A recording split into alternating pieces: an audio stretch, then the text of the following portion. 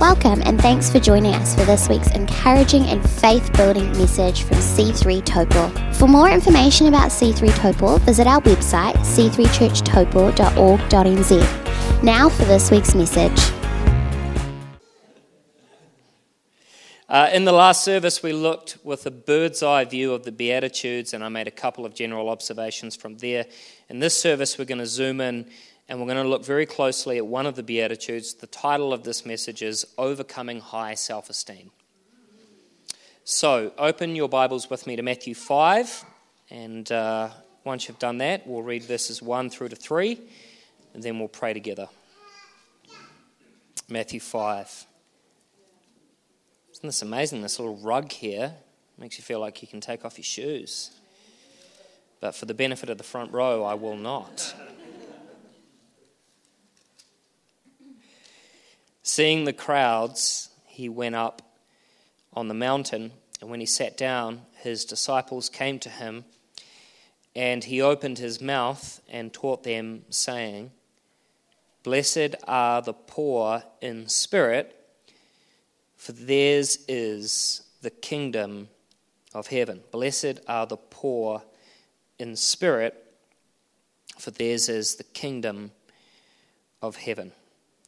Pray with me. Father, we're coming to your word today with the hope that you would speak to us.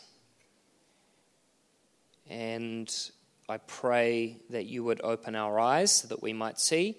I pray that you would open our ears that we might hear, and help us to receive your word with humility into our spirit. And God, I pray that you would use me this morning to say something that is helpful and life-giving. In Jesus' name, amen. Blessed are the poor in spirit, for theirs is the kingdom of heaven. This poverty has nothing to do with a material lack, at least not directly. There are plenty of scriptures that point to God's concern for the poor, but this is not one of them. This is about a different kind of poverty, a poverty that is truly a blessing and not at all a curse, a poverty of spirit. Now, Jesus said in Mark 2, verse 17, that those who are well have no need of a physician, but those who are sick. And then he said, I came not to call the righteous, but sinners.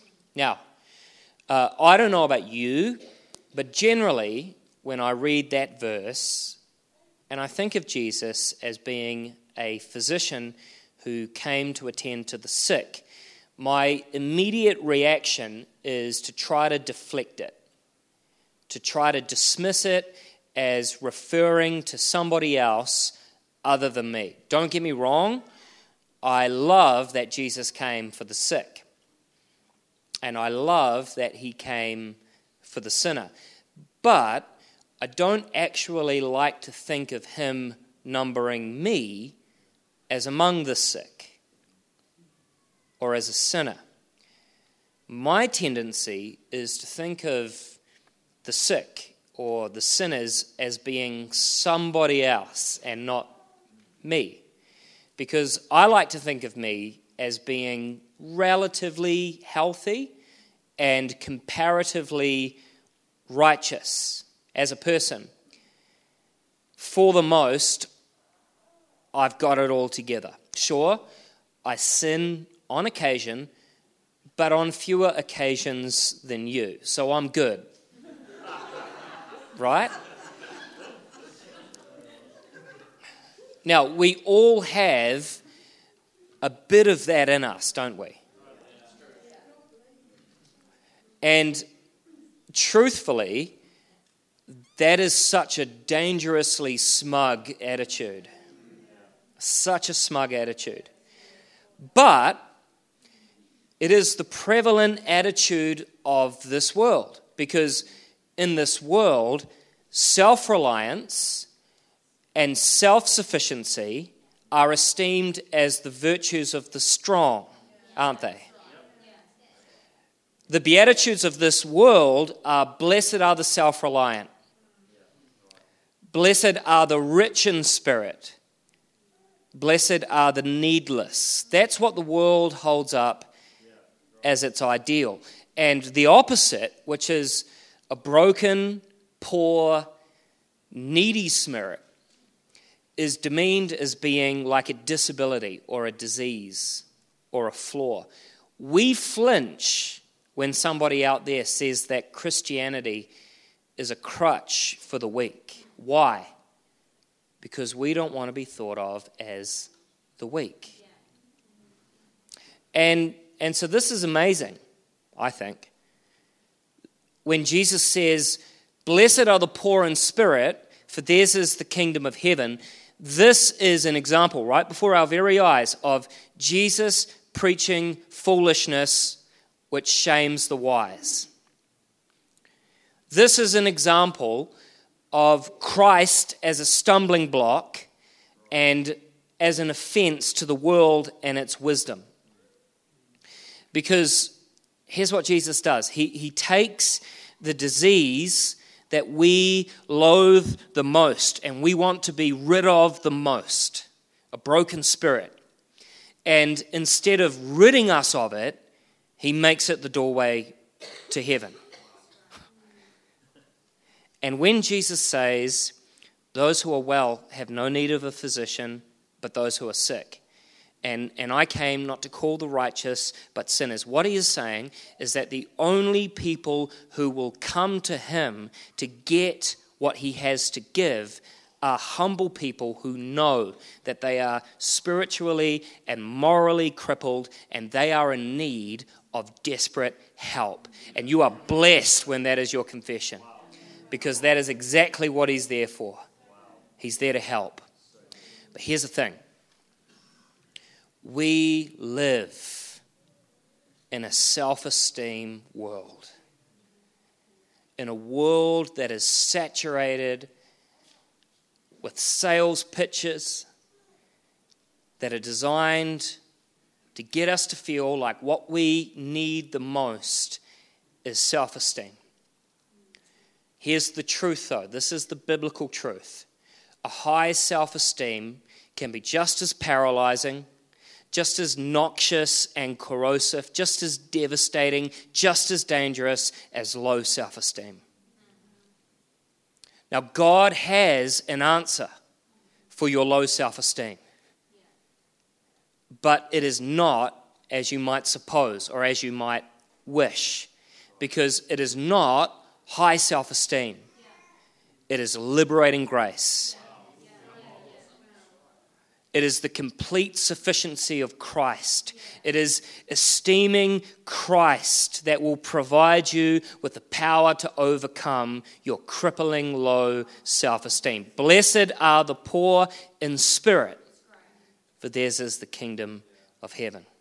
Now, do you remember when God came to Moses?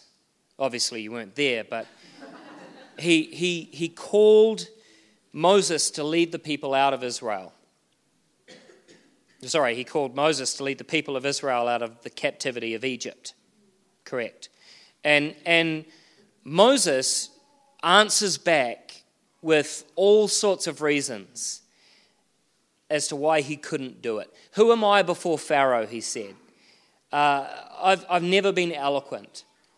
I'm slow of speech and slow of tongue, right? So the obstacle to his obedience was low self-esteem. Okay? So that's a problem. That is a legitimate problem. If there is something that is standing in the way between us and our obedience of God, that is something that needs to be dealt with. Okay? But if you look at God's response to Moses' low self-esteem in Exodus 4 and verse 11, the Lord said to him, "Who has made man's mouth? Who makes him mute or deaf or seeing or blind? Is it not I, the Lord? Now therefore go and I will be with your mouth, and I will teach you what to speak. So, when Moses started moping about his deficiencies, God did not mollycoddle him and say to him, no, that's not true. Moses, you are somebody. You are eloquent. The power to do what I'm calling you to do is within you. Because that's not the biblical way. What God said to Moses is, stop focusing on your own limitations and look at me, because I made your mouth. I will help you. I will teach you what to say. Look at me and live. And here's the thing. God's anger did not burn against Moses because of Moses' low estimation of Moses. God's anger burned against Moses because of Moses' low estimation of him. Now, if you look with me over to Isaiah 41, I just want to try to prove to you that what I'm saying is biblical. Isaiah 41 and verse 13 and 14. For I, the Lord your God, hold your right hand. It is I who says to you, fear not. I am the one who helps you. This is a line that I love. I love this line. Fear not, you worm, Jacob. Now, after all, what does a worm have to fear, right? Birds for a start. Whenever a worm comes out of his home, there is death potentially shrieking at him from above, wanting to rip him and take him off the ground, okay, into the air, not a worm's natural habitat, and then take him to a nest to be pecked by the bird's young. I mean, worms have a bit to fear. So it's not exactly the most reassuring thing to be called a worm by God, right? But this is what God does. He says, fear not, you worm, Jacob, you men of Israel. I am the one who helps you, declares the Lord. Your Redeemer is the Holy One of Israel. In other words, God's way of liberating people who see themselves as worms is not to tell them that they are beautiful butterflies, but rather to say, yeah, you are a worm, but I will help you. I am your Redeemer. Go to Egypt now and I will be with you. The biblical solution for the person who is gripped by a sense of guilt or by a sense of unworthiness or uselessness or low self-esteem is not high self-esteem, but rather a revelation of God's grace and of his willingness to help them precisely in their weakness so that he gets the glory and we get the peace. And here's the thing. The wonderful things that high self-esteem promises but never delivers. God's grace actually delivers. So, fix your eyes on Jesus and not on yourself. And if you fix your eyes on Jesus, then you will not be dragged about by the fluctuations of self-esteem, but rather you will be carried along by steadfast grace. So, let's go back to the Beatitudes. Matthew 5, verse 3. Blessed are the poor in spirit, for theirs is the kingdom of heaven. In other words, there is something inherently Christian about being poor in spirit. So what is it to be poor in spirit. It is the feeling of complete and utter powerlessness in and of ourselves. It is the feeling of spiritual bankruptcy, moral uncleanness, and personal unworthiness before God. It is the feeling that if there is to be any eternally redemptive work begun and completed in us, it will have to be all on account of God and His grace, such as the depth and profundity of our need. Now, notice the word feeling there, because I went to a lot of effort to emphasize it. Did you notice? The word feeling there is crucial, because the gospel truth is this: whether someone feels it or not, whether they reckon it to be true or false, actually all of us are broken. Everybody is actually poor in spirit. Everybody, whether they sense it to be true, whether they accept it or not, everyone is actually powerless without God. Everyone is actually spiritually bankrupt, morally unclean, personally unworthy before a holy God, and totally, completely dependent on Jesus Christ in His mercy for eternal redemption. This is true of every person on the face of the earth. Now, we can masquerade. Some of us can do it very convincingly, and we can deceive each other that we are the strong, we are the wise, we are the rich, we are the confident, we are the clean, we are the worthy, we are the self-sufficient. But actually, in truth, all of us are by definition poor in spirit. But here's what makes the difference. Do you feel it? Do you feel it? And when you feel it, do you embrace it? While all may be in a state of spiritual poverty, not everybody actually feels it and repents and runs to Christ to put their faith and their trust in Him for mercy, and then is so blessed by the one who came to call sick sinners to Himself. But blessed are you if you feel it, painful as it may be. You may walk through this life with a limp, but you will leap for joy for all of eternity. And that is the blessing. Theirs is the kingdom of heaven.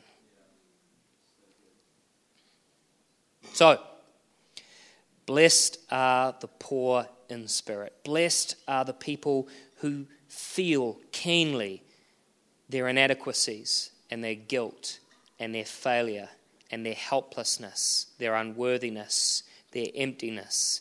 And they don't try to hide these things under a mask or a cloak of self-sufficiency, but they're actually honest about them, and they're grieved about them, and they are so driven towards the grace of God. Blessed are you, because you are going to be comforted, because yours is the kingdom of heaven. Would you stand with me? We're going to pray together. Thank you for joining us for this week's podcast. We hope you enjoyed it. Have a blessed week.